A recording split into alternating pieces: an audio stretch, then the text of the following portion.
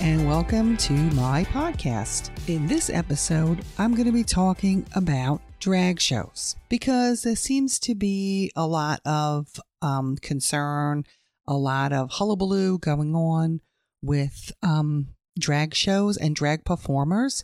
So I feel like I should devote an episode to just talk about what is really happening. I think the first thing I'd like to say about drag is that it is a form of entertainment. It's not burlesque, like some people seem to believe that it is. It is like any other type of entertainment. I mean, with burlesque, there would be stripping involved. But with the drag shows, that's not happening, because if they decided to take off all their clothes, you would see that they are not who they are pretending to be, right? So it's definitely not burlesque. These are just men and women who are impersonating the opposite sex, and they're taking it to the extreme.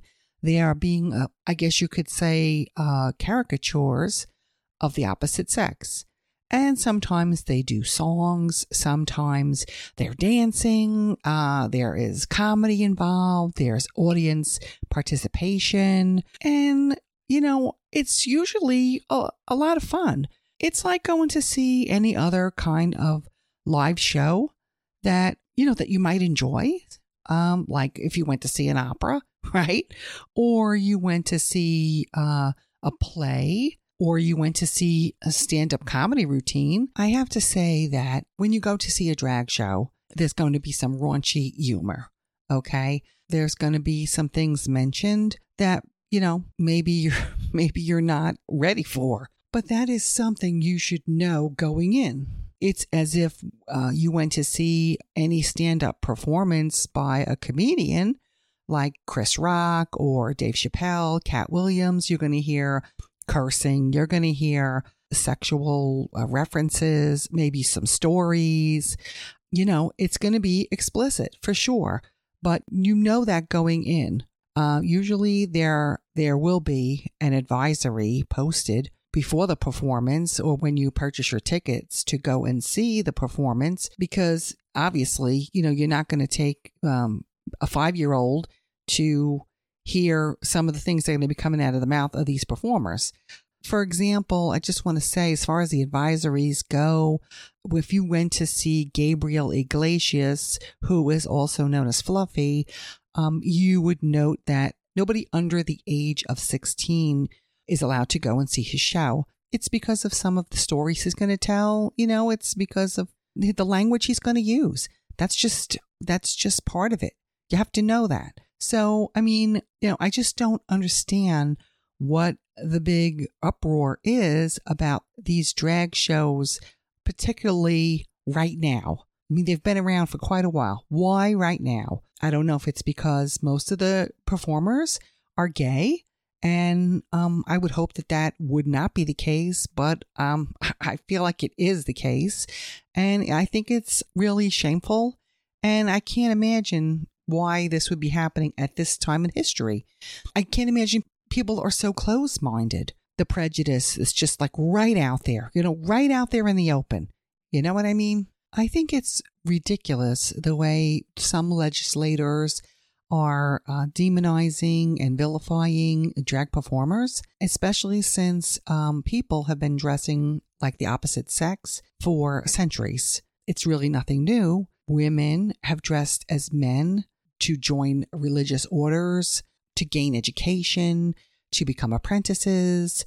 And in some religious sects, there are ceremonies where men would have to dress as women. I know that's true in some Native American tribes. That happens in some of their ceremonies. And as far as the theater goes, in ancient Greece, men had to portray women in plays because women were not allowed to be part of the theater. And that went all the way up to the time of Shakespeare. Obviously, if anybody knows anything about Shakespeare, you would know that, that this was happening, that the women roles were played by men.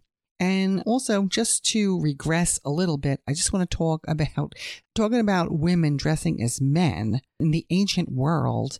The first female pharaoh of Egypt Hatshepsut. Okay, she was a woman and she dressed like a man so that she would be accepted as a pharaoh in Egypt. She built a lot of temples and she was revered by her people at the time. She wore a fake beard and she also dressed as a male pharaoh would dress. And that's probably one of the first known cross-dressing women of ancient times. And she was very successful because that's what she had to do in order to lead her country. And that concludes my ancient history lesson for this episode. Now I'd like to talk about how the term drag even came into existence. So some say it was an acronym in the theater world which meant dress as a girl. Others say it was from men complaining that their heavy gowns were dragging across the stage when they performed, when they were dressed up as women. But I don't think we'll ever really know for sure. I don't think we'll ever really get that resolved. As far as drag queens go, I would say back in around the 1880s, there was a former slave who used to throw drag balls in Washington, D.C. His name was William Dorsey Swan, and he considered himself to be the first queen of drag. And he was also probably one of the first gay rights activists because he did let it be known when they were trying to arrest him. He was arrested several times that, he was standing up for who he was as a gay man. But I would say that when we're talking about female impersonators, that kind of really took off during the vaudeville years. Vaudeville really came around in the early 20th century. Vaudeville was a live old-time variety show, which there aren't many these days of old-time variety shows where they have a bit of everything included in there. They have comedy skits. They would have dramatic readings, maybe poems. There would be dancing and singing, animal acts, everything. But it was live, and that was basically their entertainment. Of course, when the film industry started, vaudeville kind of started to die down. One of the most popular female impersonators during the time of vaudeville was Julian Eltinge, and he was not only in vaudeville, but he starred in several musicals on Broadway, and he even did some films. And actually, he was the highest paid actor of his time, which was in the early 1900s. Another contemporary drag performer of his was a guy called Bert Savoy. He was a lot more campier and trashier than his contemporary. And some say that he was the inspiration for Mae West and her kind of raunchy style. Eventually, when Prohibition hit, nightclubbing and everything went underground, and so did drag performances. And then it really didn't start to emerge back into the mainstream, I would say, until the mid-1970s when Tim Curry did his performance as Frank-N-Furter in the Rocky Horror Picture Show, which is still playing today, by the way. So thanks to John Waters and his films, we were introduced to Divine. I remember going to see Hairspray and Polyester, two of his films, in the movie theater. And they were, at the time, for me, they were mind-blowing, At that point, though, Divine was already becoming tame. I mean, if you've seen some of the other John Waters, his earlier movies, Pink Flamingos. Another picture of his was Female Trouble, and Divine was in those movies, and she was a bad girl. She was a very bad girl. Also, I just want to state that Divine was just a character, and she was played by Glenn Milstead. I guess you could say that Divine was like his alter ego. I mean, if you saw Glenn Milstead on the street, he wasn't dressed in drag. He wasn't dressed as Divine. He was just himself. And a little tidbit about Divine is that the Disney character of Ursula in Little Mermaid was actually based on her. And if you saw pictures of what she looked like, actually, you would definitely see the resemblance there. So Ursula is actually a cartoon version of Divine. I think that's groundbreaking for Disney, and I think they should be applauded for that. So nowadays, I guess if you were to say drag queen, you would immediately think of RuPaul.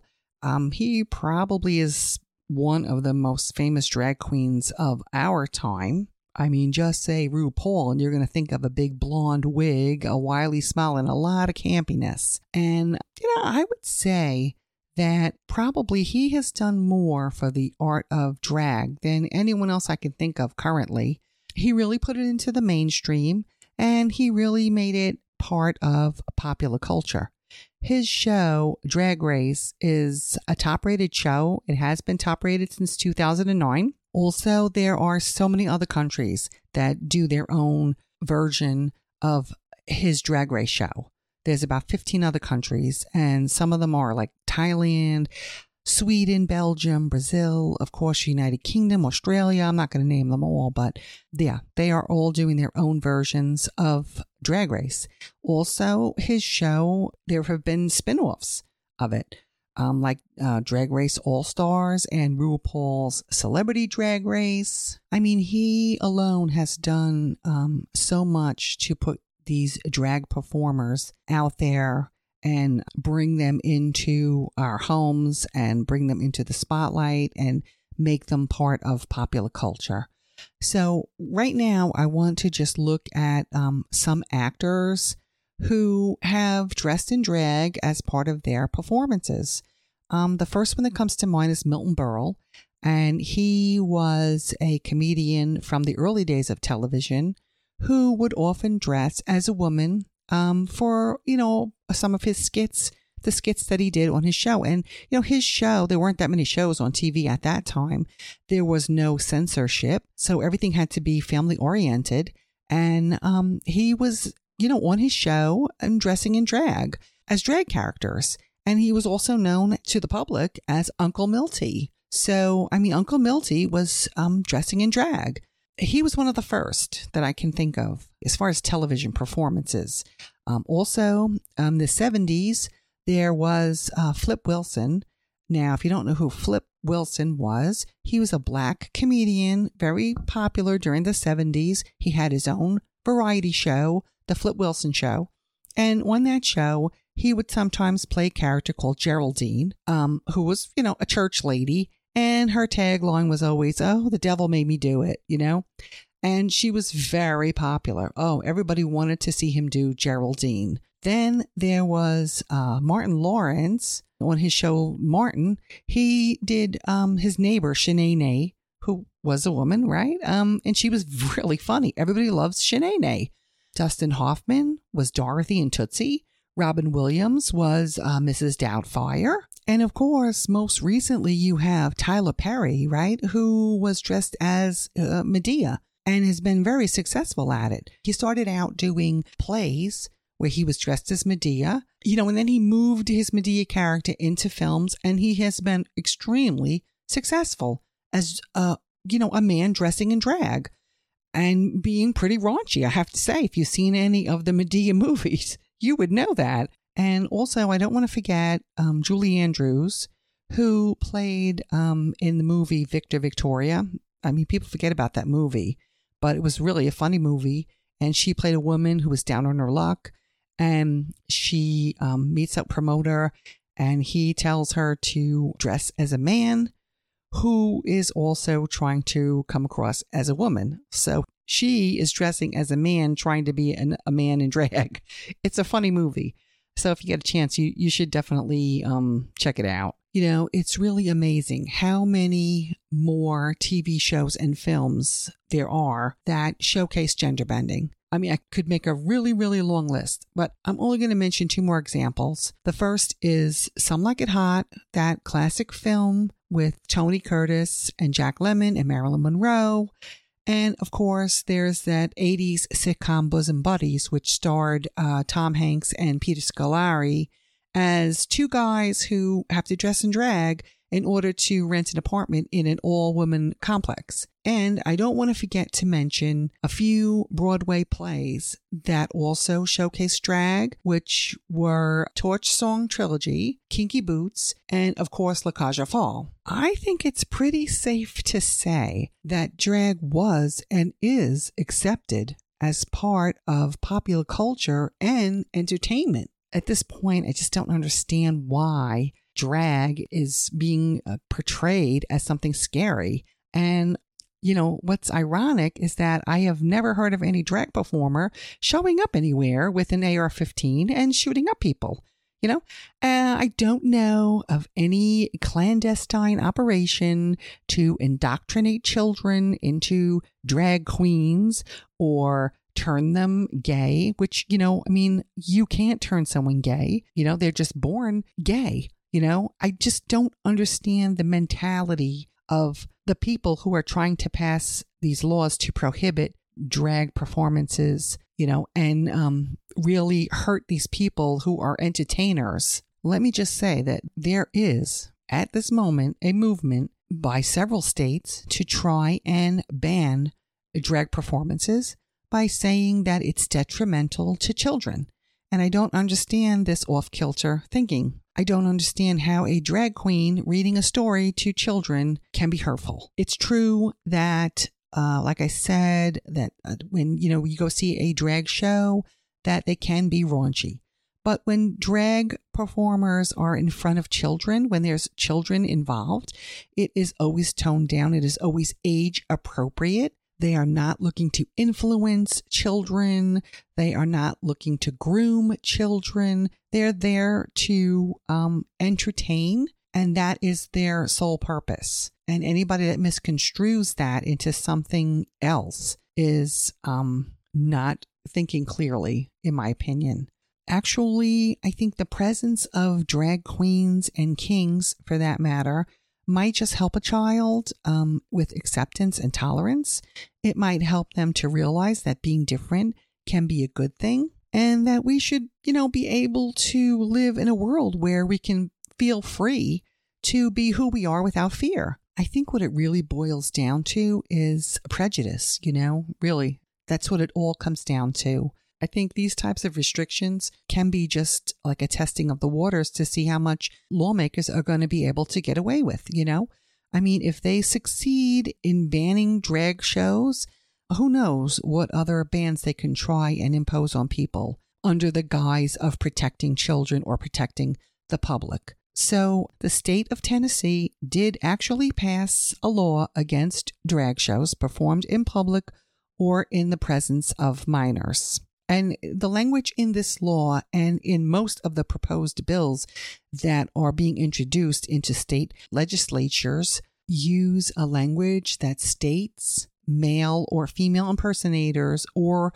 an artist who is displaying a gender identity that is different from the performer's gender assigned at birth. They state drag shows are adult cabaret and put them in the same category as burlesque, which I already explained. Drag shows are not burlesque. I know that they can be, like I said, explicit, but they are not burlesque. So the following states are introducing bills into their state legislatures. And I'm going to tell you, it's pretty scary out there. So the following are the states that are doing this: Arizona, Arkansas, Idaho, Kansas, Kentucky, Missouri, Montana, Nebraska, Oklahoma, South Carolina, Texas, and West Virginia. Now, I can't say if Florida is doing that.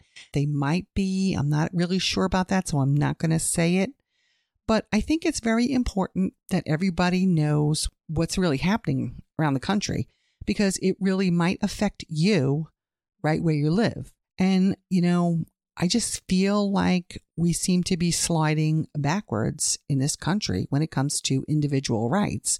I don't have to tell you, I'm sure everybody is aware that there are several states right now that are dictating what rights a woman has, making decisions for her own body. And now there are states that want to filter artistic expression. So, I just don't know what's coming next. And I think everybody needs to be aware of what's happening. Here's the ironic part, is that many of these politicians who are trying to ban drag and drag performances really also enjoy it, right? So, for example, you have the governor of Tennessee, Bill Lee, who just signed this law. He was found to be dressed as a cheerleader in a photo. Congressman George Santos of New York, which of course we all know he's already in a shitload of trouble, right?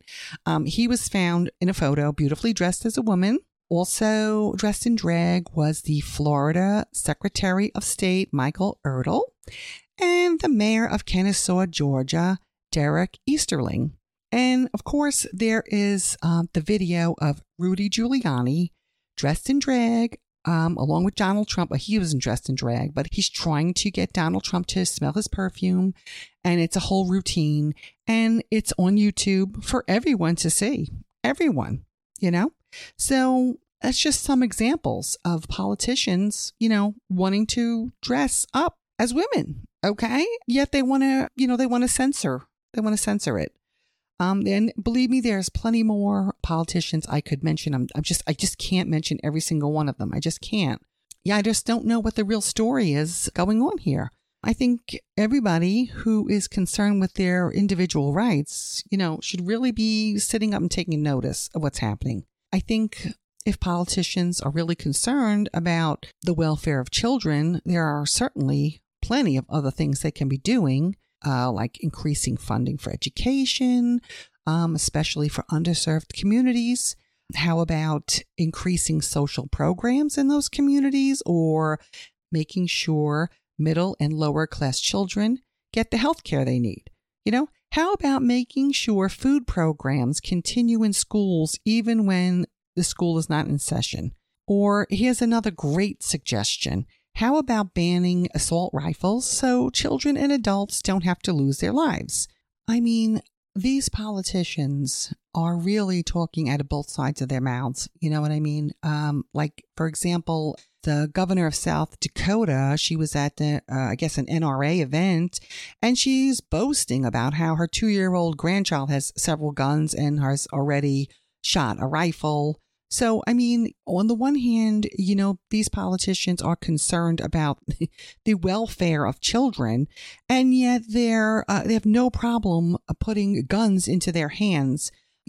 Maybe enacting some laws about that might be more beneficial to children. After all, let's just take a moment and say, well, people can't vote until they're 18. They can't drink until they're 21. Most states don't allow you to drive until you're 16. Why is it okay for children to be handling guns at, such a young age? Where is the responsibility of that? So you're worried about drag performers and drag shows being detrimental to children, but you're not worried about a weapon that's going to kill someone. I mean, how many children have accidentally killed their siblings or neighbors playing around with a gun when they shouldn't have even been able to get a hold of a gun? So maybe we need to look at that as detrimental to children, and not performers who are just trying to, bring a little bit of joy and happiness and laughter into this world. And God knows we can use it. So, I mean, I think what we need to do is we need to contact our representatives at the state and federal levels and tell them how we're feeling about a lot of these proposed bans or censorship on drag performances.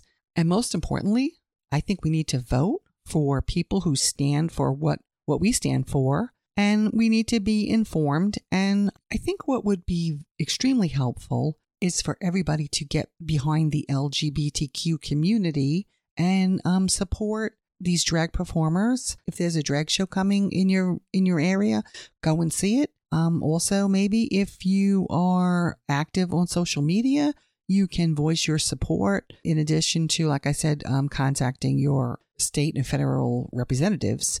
I think we need to show solidarity. And I think that's the only way that we can really make our voices, make our intent known to these lawmakers. All right. I hope that you found this episode to be informative as well as inspiring.